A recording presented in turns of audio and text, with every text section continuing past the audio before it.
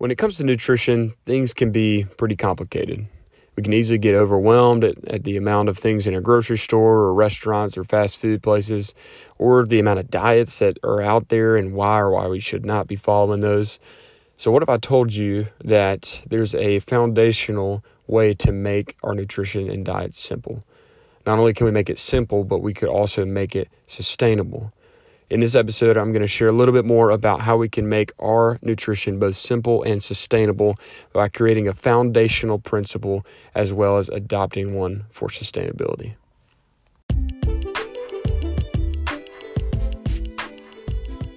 Welcome back to Broken Rhythms, a podcast where we talk about how we can become the best versions of ourselves by viewing our health in a more holistic way. My hope is that each episode and conversation brings light to this belief and ultimately helps us live a truly healthy lifestyle amidst our broken rhythms.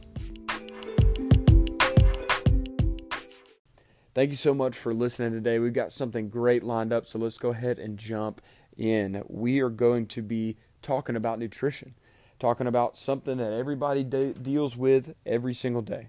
From sunup to sundown, we are involved in our food, our nutrition, our diet, whatever that may look like.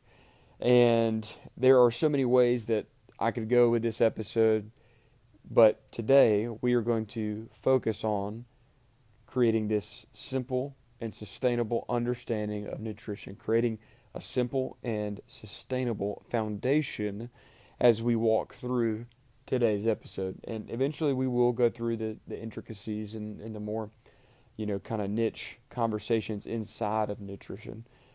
And I want to use a little acronym that a lot of people use for various different things. It's called the KISS acronym, KISS. We're going to call it Keep It Simple and Sustainable. You may have heard Keep It Simple, Stupid. We're shifting this narrative a little bit right here for nutrition's sake. And we're just going to talk through it, keeping it, both of those things. So before we step into this, I want to share, as many of you already know, but for the listeners that don't know me as well, I want to, kind of reiterate and share that I am not an expert in this topic, in this conversation. I have no certifications or degrees. However, my wife does have a nutritional sciences degree, so she is more certified in this, and honestly, where I've gotten a lot of knowledge and understanding from, as well as researching online, listening to podcasts, watching documentaries about this, reading articles. I'm very kind of consumed at one point in understanding this and how it affects the body, and we're going to go into that a little bit more. So everything in this episode that I'm sharing is regurgitated in a way that I've taken pieces from everything, and I want to put this in a very base foundational way in episode. So this is what we're going to be talking about, and throughout the episode I will likely use the words food, diet, and nutrition interchangeably. And so I want that to be something that you are mindful of and know that if I say food, diet, nutrition, they're interchangeable throughout. Alrighty, let's dive in. So the first thing that we are going to be talking about is making it simple. This is not something that is necessarily the first adjective maybe that comes to mind when we start to think about and talk about our nutrition, and we don't typically associate it with it. So, we can obviously think of a grocery store. We can think about how much food is in a grocery store, from the 13, 14, 20, however many plus aisles that there are, to all of the foods on the peripherals. There are so many different things going on in a grocery store. Complex. There's an expansive list of diets, and in those lists there are reasons why those are the best diets to follow. There is vitamins, there are supplements, the list goes on. And it can be so confusing. And it has been for me for a long time. And my hope is that we can make this simple, right? So let's dive into it. On this concept of simplicity, I want to share a phrase that I'm taking from a man by the name of Ben Bergeron. He is quite the coach in the CrossFit community, as well as the fitness, health, and wellness community. And he is centered around this idea of chasing excellence, has a great podcast called Chasing Excellence. So check it out. But I'm stealing this phrase from him because I think it's pure gold. And this phrase is eat real foods, not too much, mostly plants. That's it. That's the simplicity. We're eat real foods, not too much, mostly plants. So obviously we'll break this down and really dig into what this looks like, what this is, and we're going to start obviously with eat real foods. So when I say real foods, I mean whole foods, unprocessed foods. I want you to think of the outer edges and peripheral of a grocery store. If you just made a big circle on the outer edges, these are foods you're going to see. You're going to see, fresh and lean meats. You're going to see fresh vegetables, fresh fruits, and these are the type of nutrients in specific foods that I am alluding to. These different things could be asparagus, Brussels sprouts, carrots, rice. You could see lettuce, peppers, potatoes, sweet potatoes. For proteins, you're going to see chicken, turkey, beef, salmon, tilapia, ham, etc. Fats are going to be, your nuts and seeds. You're going to see guacamoles. You're going to see, maybe oils or butters or just different things that you'll see across that peripheral. Here's the reason we're focused on these real foods. These guys and gals are loaded with nutrients. Our body needs nutrients to function daily. It's not a complicated design. Our bodies need energy and need nutrients from food to be able to operate daily. That's why we eat. That's why we desire to eat, and we need to give our we need to give our bodies the best foods. And these whole foods, these real foods, are loaded with nutrients, vitamins, minerals, etc., that our body is designed to have. The second point on these real foods is they're low in sugar. Now, high sugar intake has been associated with obesity, diabetes, and heart disease, and several other things. But these foods are lower in sugar, and we can kind of remove the potential or the draw towards those health concerns or issues by lowering the sugar through, again, eating real foods. Last point on the real foods I'll make is that they are high in fiber, antioxidants, great for skin, gut health, and then obviously lower the risk of disease. So obviously there are several different points and benefits of real food. Next, again, we said eat real food, not too much. Well, this is something that, we could talk about forever. I know I definitely could. I love to eat. I really do love to eat. And I grew up eating a ton of food. I remember going to our local Mexican restaurant in Dublin called Papi Locos, and I would get 2 full meals. After eating queso, chips and salsa, I would get a chimichanga dinner with grilled chicken, and then I would get 3 shredded chicken tacos loaded, and I would eat it all. I would just put it away. And this idea of overindulgence carried over for me significantly into college, where on meal plan, I would just eat and eat. I've already paid for it, so I got in there, and you, much like a grocery store, just have it all, except the difference of the grocery store to the dining hall is hot and ready. And so I was all gung-ho about that. And this idea of overindulging and just kind of mindlessly doing so is a struggle for many of us. And it's something that I've had to kind of sit down and look at and understand that our body is designed to need certain portions of foods. You hear the term macronutrients thrown around. Macronutrients are simply just buckets, categories of nutrients that are the largest form of nutrient that our body needs. That is proteins, carbohydrates, fats. And when we understand the portions of these nutrients that our body needs, we also learn and understand that too much of this thing now turns the dial the opposite way, rather than being a benefit and helping us not only be healthier in what our body needs, but also switching and turning the dial on maybe weight loss or seeing body composition change. We're doing the opposite by overindulging. So maintaining this proper portion control is going to be a big aspect to our diet, not only to give our body the proper nutrients, but also to move the needle in the direction you're trying to go, whether that's weight loss, weight gain, whatever that may be. And it's a struggle that all of us have. So I want to give some common tips and suggestions around this discussion that I have found through research and through kind of my intake of information regarding portion sizes. And the first is for proteins. Proteins, it is suggested that you get a palm-sized portion. Just taking a look at your palm, that's about the amount of protein that you would need per meal, each meal. Second is for the starches and fruits, so starches/fruits, and again, that's going to be another palm-size portion. For fats, they look at suggesting a thumb-size portion, and then they leave the rest of the plate wide open for vegetables. So imagine you're putting all this on a plate. You're putting palm size of protein, palm size of starch/fruit, thumb size of fat, and then load the rest up with vegetables. And this is kind of been shared in how I understood it when I was reading it, is that across 3 meals, in doing that, you're going to get a large bulk and percentage of the nutrients that you need from these different food groups. And obviously, like many things, nutrition and how much food you should or should not be intaking is very situational to a person.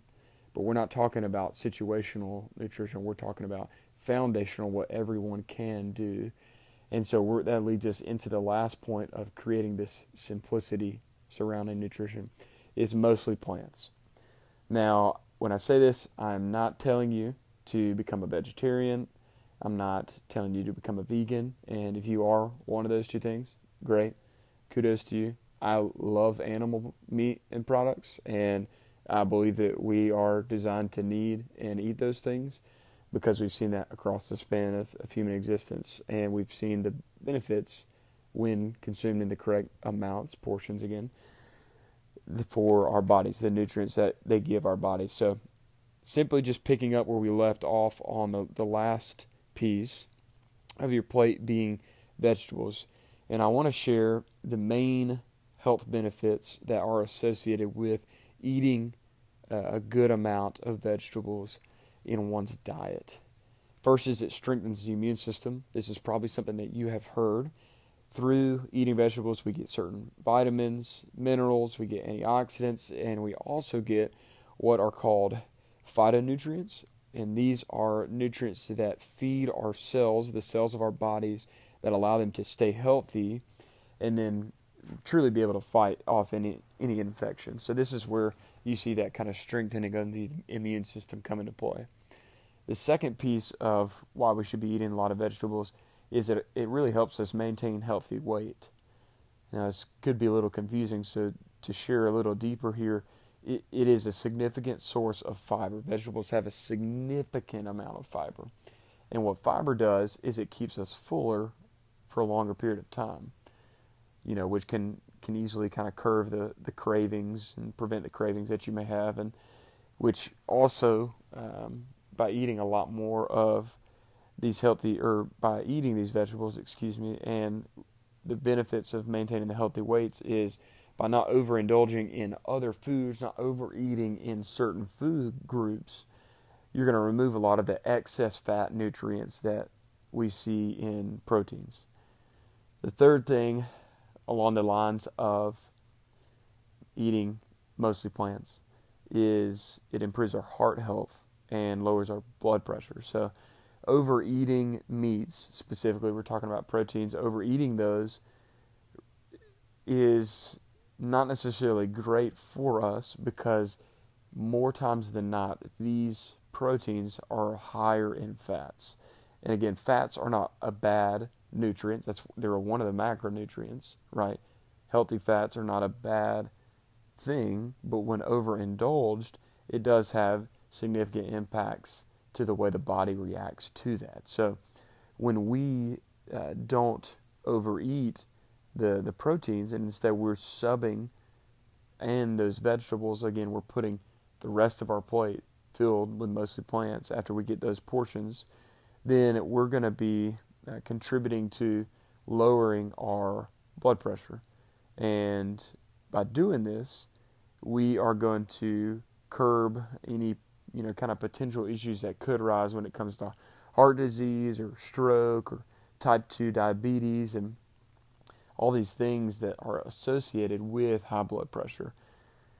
And in doing some research, I actually found it super interesting that articles and information put out there, stuff that scientists have also put out there, that have found that by adding in more plants to your diet and nutrition, it can have much more significance here under this realm of improving heart health and blood pressure than exercise and weight loss can. And I was pretty drawn back from that. I was like, there's no way. And so kind of fact check it. It's definitely validated across the board of this belief and the value in eating more plants. So that's the simplicity, right? Eat real foods, not too much, mostly plants.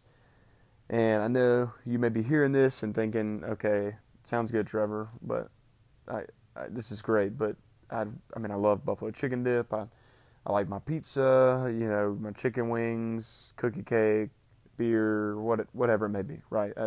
For you, that's for you, right?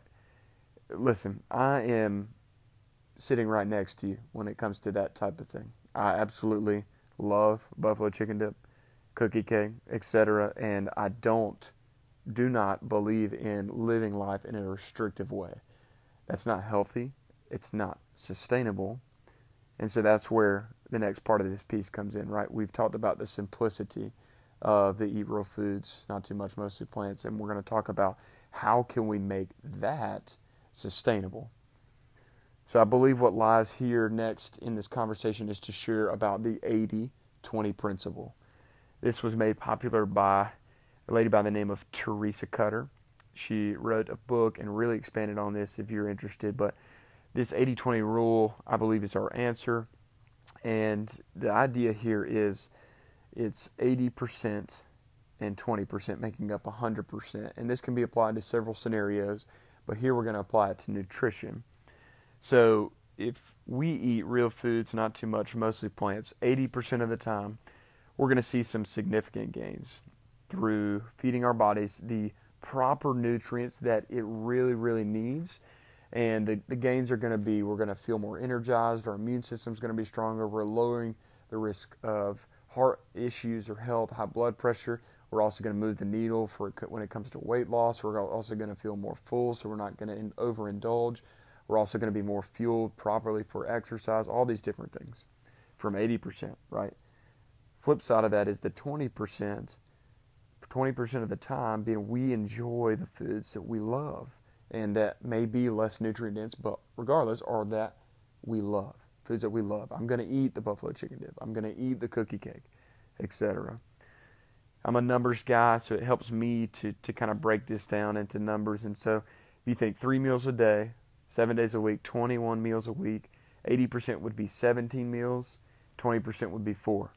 Now, you don't have to do the numbers, and you don't have to get that finite with it unless you think it's the most beneficial thing for you. However, I believe adopting this 80-20 principle of, 80% I'm going to give my efforts to doing, to eating real foods, not too much, and mostly plants. And then 20% of the time enjoying the things that I like to eat and to drink. And I believe this is realistic for everybody. I don't think it's unattainable. I think it's very, very realistic. And the most important part is it's not restricting. It's not limiting you. It's feeding your body in a way that it needs to be fed with also enjoying the things that you enjoy. And I think this equals sustainability. Our nutrition is so important. It allows our body to function daily while allowing us to be fueled to do the things that we want to do and need to do. Ultimately, our foods are significant in helping us live a truly healthy life for our entire life. And that's what I want us to be able to think about is I'm not just doing this for today and tomorrow. I'm also doing this for when I'm 60 or 70 or 80 or 90. and I'm giving my body the best possible chance to live a truly healthy life for as long as I am blessed to be on this earth. And so I want to leave you by, kind of reiterating the two major points of simplicity and sustainability. One is just simplicity is eat real foods, not too much, mostly plants. Two, in the sustainability is let it be sustainable and not restrictive by adopting that 80-20 principle.